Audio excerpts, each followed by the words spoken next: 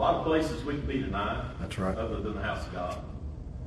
I'm glad that we have the opportunity and the freedom to be able to come and worship the way that we see fit. Yep. Not everyone in this world has this opportunity. There's places all around the world where it's illegal to be a Christian. We've supported missionaries over in Kazakhstan and other places that they can't let anybody know that they're a missionary. They have to go in under some kind of work visa and get a job and then have underground church. It's a scary thing. Just a couple of years ago, one that we knew graduated out of Crown College, same as I did. They were murdered. Foreign country was found out they were missionaries. So it is a privilege that God has given us to be able to worship in this country. Yes, sir. Freely. We don't know how much longer that's going to last. You never know. This is a young country. There's many countries much older than we are. But for such a young country, we are considered the most powerful nation in the world. And it's only, I believe, because God has blessed us. Mm-hmm. And we need to bless God in Yep. return. Well, I do like to start a little series tonight. I say a little, but it's never little when you start a sermon series.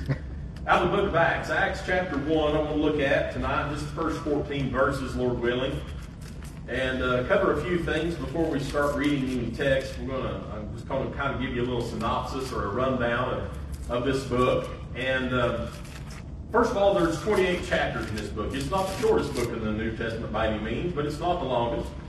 There's 1,007 verses altogether, and you could read through it in a day without any problem if you sit down and just put your mind to it to read. The human penman of the book is unmistakably the gospel writer Luke. Luke the physician, Luke, the same one who wrote the Gospel of Luke. The book of Acts is kind of a continuation of the book of Luke, or the Gospel of Luke. It was written to the same man Luke had in mind that he was writing to, a man called Theophilus. Now, this man's not mentioned anywhere else in the Bible except in Luke's writing, so he was obviously someone that Luke was friends with or acquainted with, and was introducing him to the things of God, the things of Christ. If you look back in Luke chapter 1, verses 3 and 4, you see how he introduced that book. He said, "It seemed good to me, also having had perfect understanding of all things from the very first, to write unto thee in order, most excellent Theophilus, that thou mightest know with the certainty of those things wherein thou hast been instructed." So Theophilus has been instructed in the things of the Lord, and Luke is writing this and saying, I think I need to cover some things so that you know those things you've heard, that they're the truth. And so with certainty, he said. And so what he's doing, he's running down all the things that the Lord Jesus Christ has done and what all Jesus is about. And then when he gets to the book of Acts, it's kind of the second part. He calls it here the former treatise. He's talking about the book of Luke. So this is this treatise, so two different books written, but following the same pattern. There in the first chapter of Acts 1, first verse of Acts chapter 1, it says, "The former treatise have I made, O Theophilus, of all that Jesus began both to do and to teach." And so in Luke, he was telling him about the things that Jesus did, and it says to teach. Jesus began both to do and to teach. So the teachings of Christ. And now in the book of Acts, he's going to kind of switch gears a little bit and see the fallout of everything that Jesus taught and did. And how the church gets empowered. And that's really one of the main importance of this book is how the church began. How the church was empowered there on the day of Pentecost, and how it grew and multiplied. And how the Lord worked through that church and through his preachers. And how it got to where we're at today in this very church, Northside Baptist Church. If it had not been for the things that happened in the book of Acts, this church would not exist. And so this is a very important text that we have here in the Scripture. Mm-hmm. And so Luke ends in the book of Luke with Jesus ascending to heaven and the disciples gathering in Jerusalem. Well, Acts picks that back up, and he kind of covers it a little bit more about Jesus' ascension up into heaven, but he gives a lot more detail about it in the book of Acts. And so he tells about that event. And of course, it's believed to have been written in Rome around 60 to 65 AD sometime. Hard to pinpoint exactly because it doesn't tell us in the text, but with all the events that occurred, it naturally fell within that time period, AD 60 to 65 probably. The name of the book, typically, if your Bible's like mine, I use an old Schofield King James Bible, and he has put up here at the top of this book, the Acts of the Apostles. And most Bibles say that. However, I believe there's a better title. I believe it's the Acts of Jesus Christ through his apostles. Yeah. And so I like to make that distinction of the book of Acts. The subject of the book, as we just said, is the acts of Jesus Christ through his apostles, the things that he's enabled them to do, empowered them to do. We see in the book of Acts the Holy Spirit, the gift of the Holy Spirit given to men, and all the things that God has allowed men to do through the Holy Spirit. It covers the history, the beginning of the New Testament church. It covers the preaching of the gospel from Peter to the Jews, and then on through the preaching of the gospel from Paul to the Gentiles. We see the plan that God had for the Gentile to be grafted in to the gospel, to salvation. And then the ending of the book of Acts seems to end kind of abruptly. It's just like out of nowhere. It's almost as if Luke didn't have time to finish what the Holy Spirit was, breathing in him to write down. Some say he may have been martyred before he actually got to finish the book. Some say he had to run out of Rome, make a hasty retreat because they were trying to rid Rome of all the Christians at the time. The book of Acts ends with Paul finally being able to go and preach in Rome. That was his heart's desire to do that. His whole time he was on the mission field, he wanted to go to Rome, and he finally got to go there, even though it was in bonds, but he got to go and he got to preach to those Romans. Yeah. In Acts 28:31, it says, preaching the kingdom of God and teaching those things which concern the Lord Jesus Christ with all confidence, no man forbidding him. And then the book just ends. And so we don't get to find out from the Bible what occurred to Paul, what happened to him, how he was taken out, had his head chopped off, and things like that. It's what history tells us. But the Bible doesn't give us those details because it just kind of ends right there.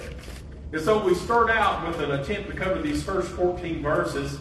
And some of these I won't spend as much time on. But look there at verse 1 again. Acts 1:1. The Bible says, the former treatise have I made, O Theophilus, of all that Jesus began both to do and teach. So Luke starts out by mentioning his former writings that he wrote, the volume of writings. He calls it a treatise. And this, of course, is the Gospel of Luke that he's mentioning. And we've already mentioned that. And so this is considered volume 2 of Luke's writings, and to the same person, Theophilus. Now, unfortunately, we don't know a lot about Theophilus. Like I said, he's not mentioned anywhere else in the Bible except in Luke's writings. And so don't know much about him, but we can tell a few things simply just by his name. His name is a Greek name, and it means friend of God. In the Gospel of Luke addresses him as most excellent Theophilus.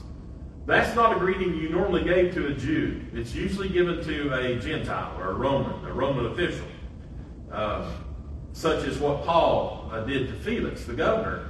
In Acts 23 and 26, he greeted Felix like this, most excellent Governor Felix. So we may be safe to assume that this Theophilus also is a Roman. He's got a position of power of some type. We don't know that for a fact because the Bible doesn't tell us, and I'm never one to say the Bible said this when it don't. So just take that for what you will. Study it on your own. All right, look at verse 2 and 3.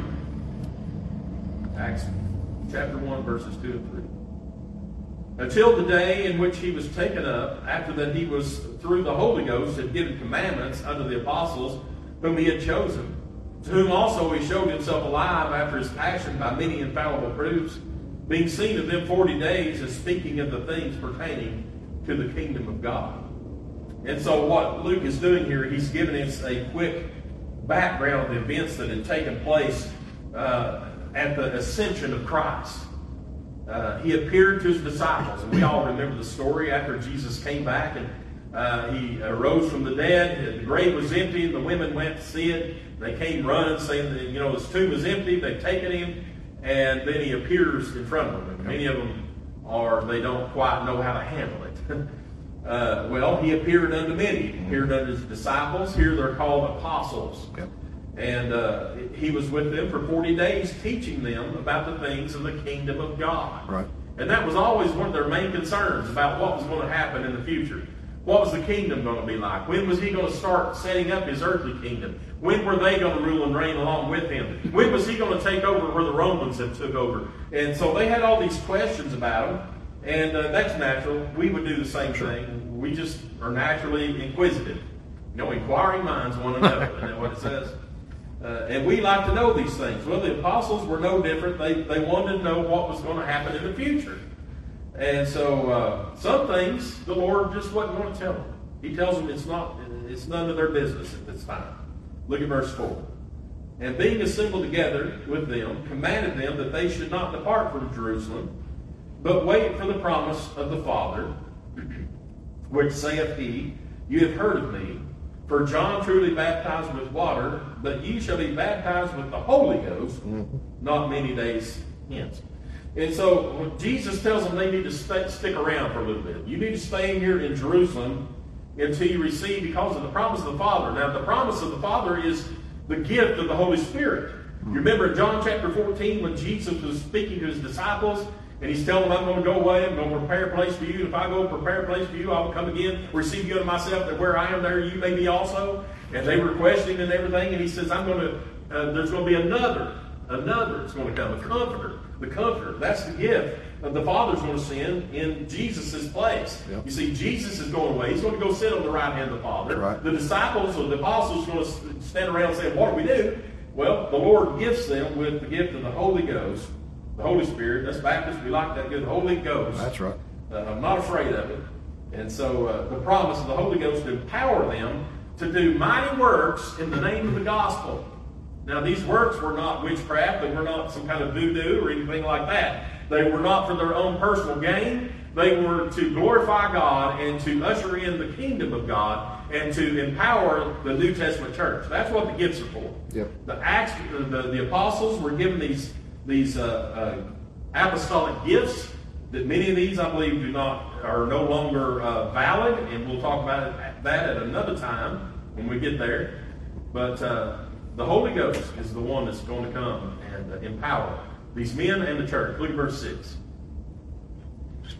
When they therefore were come together, they asked of him, saying, Lord, wilt thou at this time restore again the kingdom to Israel? So there it is.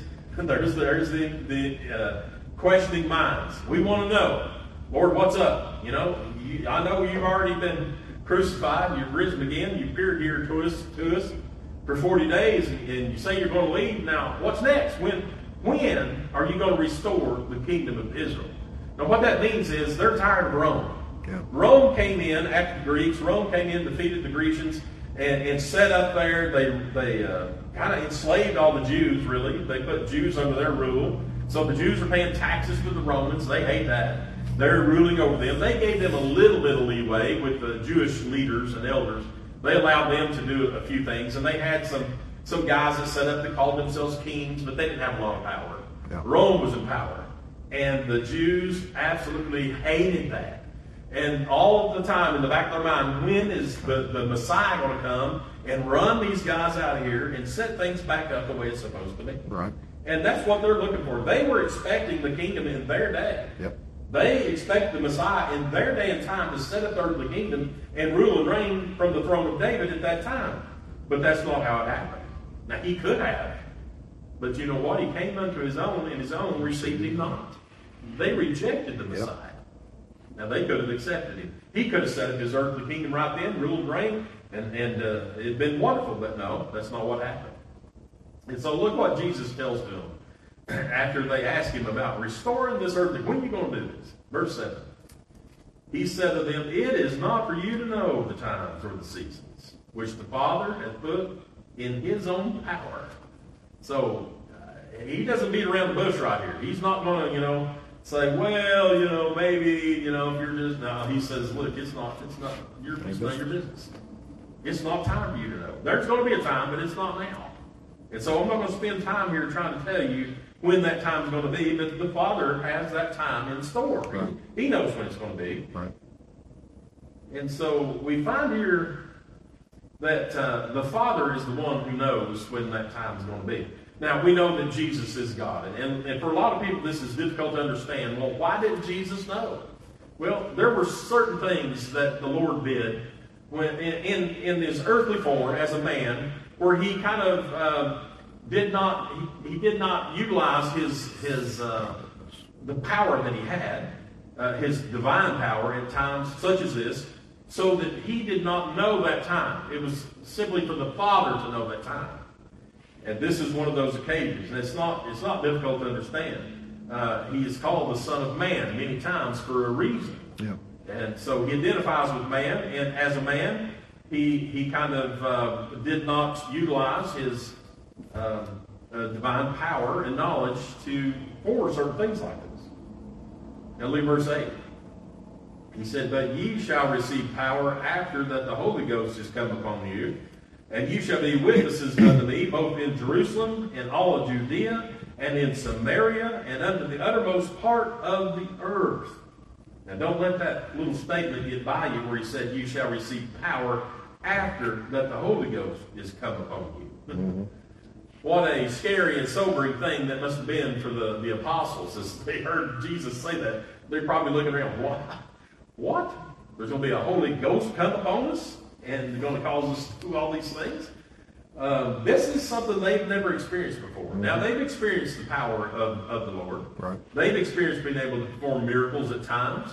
They've seen the many marvelous miracles and things that the Lord had done.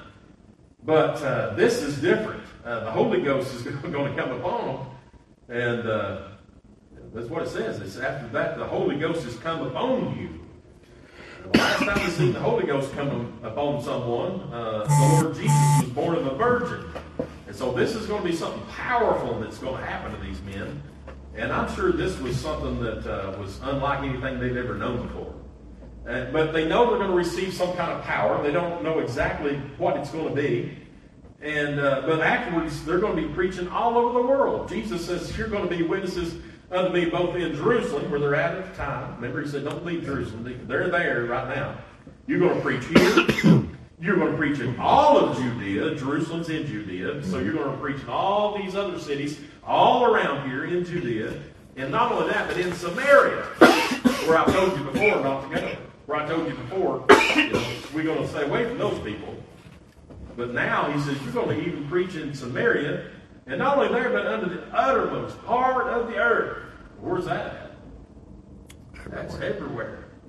That means anywhere there's a living, breathing soul, that you're going to preach to them. Yep. So it can be in the jungles of Africa or the Amazon or wherever they're going to go. Wherever the Lord tells them to go, the Holy Ghost is going to go with them. Yep. And so they're going to experience this power that Jesus is going to allow them to have here. It's the same type of power he had for those 3 and 30 years that they walked with him. And I'm sure they're overwhelmed right now understanding this is about to happen to us. And it's the greatest thing to ever happen. Now, if you remember the first time Jesus sent these guys out, before all this, they were not to take the message worldwide. That wasn't the plan at the time. In Matthew 10, 5 through 7, the Bible says, "These 12 Jesus sent forth and commanded them, saying, Go not in the way of the Gentiles, and into any city of the Samaritans enter ye not, but go rather to the lost sheep of the house of Israel. And go preach, saying, The kingdom of heaven is at hand." But now he tells him to preach unto the uttermost parts of the earth. And so we see the difference here. You see, the Lord Jesus came to introduce himself to his people, the Jew, and that was his main focus when he came as their Messiah. Yeah. But since they rejected him, and the Gentile was grafted in, well, now he's saying, I want you to go all over this world. I want you to preach to the Gentile, the Jew. I don't care who it is. I want you to preach to them all. All right, look at verse 9. We'll look at 9 through 11 together here. "And when he had spoken these things, while they beheld, he was taken up, and a cloud received him out of their sight. And while they looked steadfastly toward heaven as he went up, behold, two men stood by them in white apparel, which also said, Ye men of Galilee, why stand you gazing up into heaven? This same Jesus, which is taken up from you into heaven, shall come in like manner as you have seen him go into heaven. Wow. What an awesome experience that must have been. That's right. I've never seen anything like that. I mean, they may try to do things on the movies, to overwhelm you, but they come nowhere near that. Nope. Can you imagine, though, standing there and all of a sudden the Lord just starts going up in the air? I mean, there he goes. He's on a cloud. And just gone. And they're all standing there doing this. Well, wouldn't you? Sure. I would. I'd be looking, my neck would get broke. I'd be looking so hard. And here comes these angels. By the way, angels are always men, masculine. There's not a woman angel in the Bible.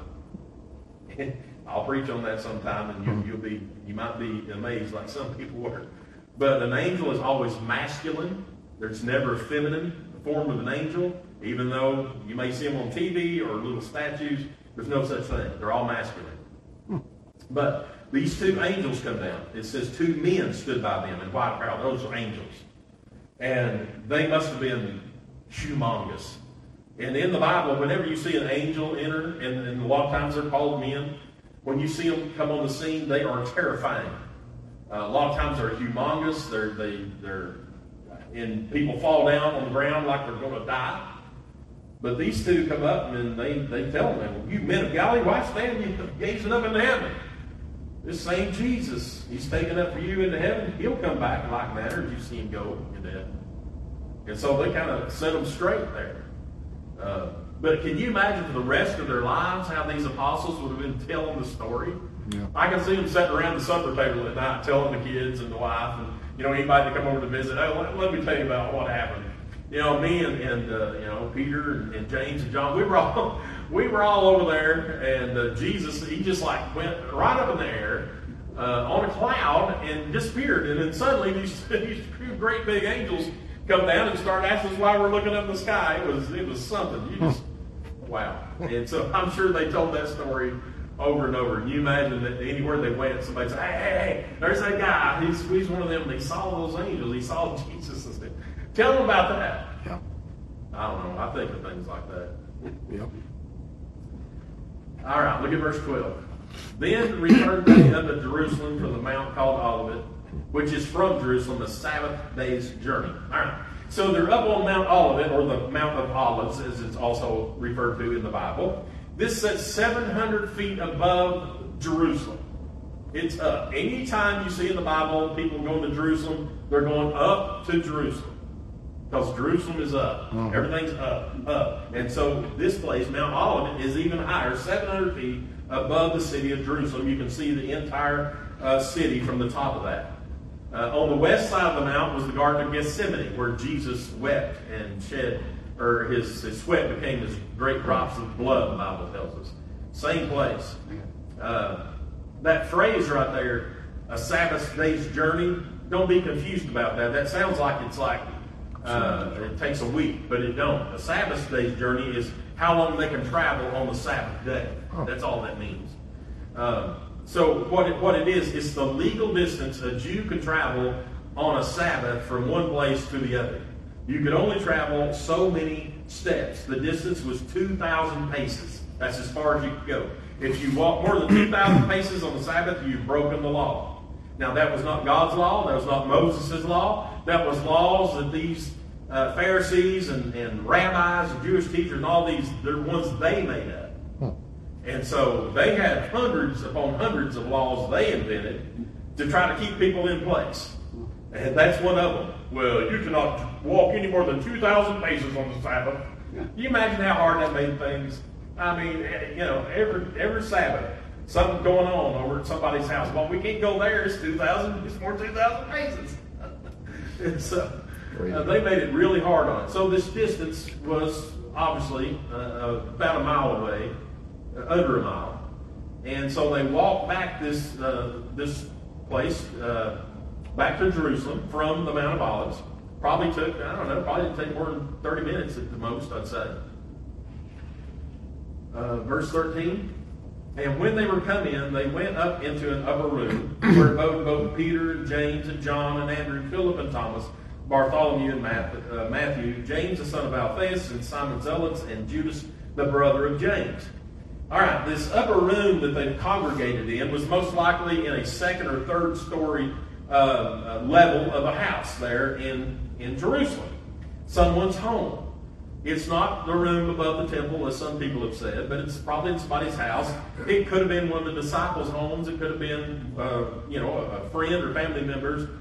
Nearly all the houses in Jerusalem had these upper rooms built into them. And these upper rooms, they used them for certain things like teaching scripture, having family devotions, coming together just for conversations. They would go up to the upper room where it was nice and private and, nobody would disturb them. And so every single one of the original called disciples were present that day except for Judas Iscariot, which my dad always said Judas is a carrot, who had already killed himself. And so he's not there. And we know what's going to happen after this, right? We're going to have the choosing of the next one, which we're not going to have time to get into tonight. We're going to finish here. And so these all continued there. Look at verse 14. These all continued with one accord in prayer and supplication with the women and Mary, the mother of Jesus, and with his brethren. So there's a lot of people in that room. It's not a small room, I guess. Probably a good-sized room, and they're all in there gathered around, all the apostles, so there's 11 of them. And then there's all these women. It says with the women. It doesn't tell us how many. It could have been Mary Magdalene and the other Mary and the other Mary. There's like 4 Marys. It could have been all of them. We know Jesus' mother Mary was there. Could have been wives of the disciples, the ones that were married. Whoever it was. It says with his brethren. And so lots of people there. The brethren of Jesus is probably what that's referring to with his brethren, which had finally came around and believed in who Jesus was. So they didn't at first, but eventually they did. And of course, his brother James would go on to be like the leader of the church there in Jerusalem. So let's stop right there for tonight and pick back up next time. And it's going to give us more details about Judas's death and covers the choosing of the 12th disciple. And that'll finish up chapter 1 next time, Lord willing. All right. Let's go to the Lord in prayer. Heavenly Father, God, we thank you so much for the reading of your word tonight, for the scripture we've studied. Lord, I pray that it's been helpful. God, I pray that you continue helping us as we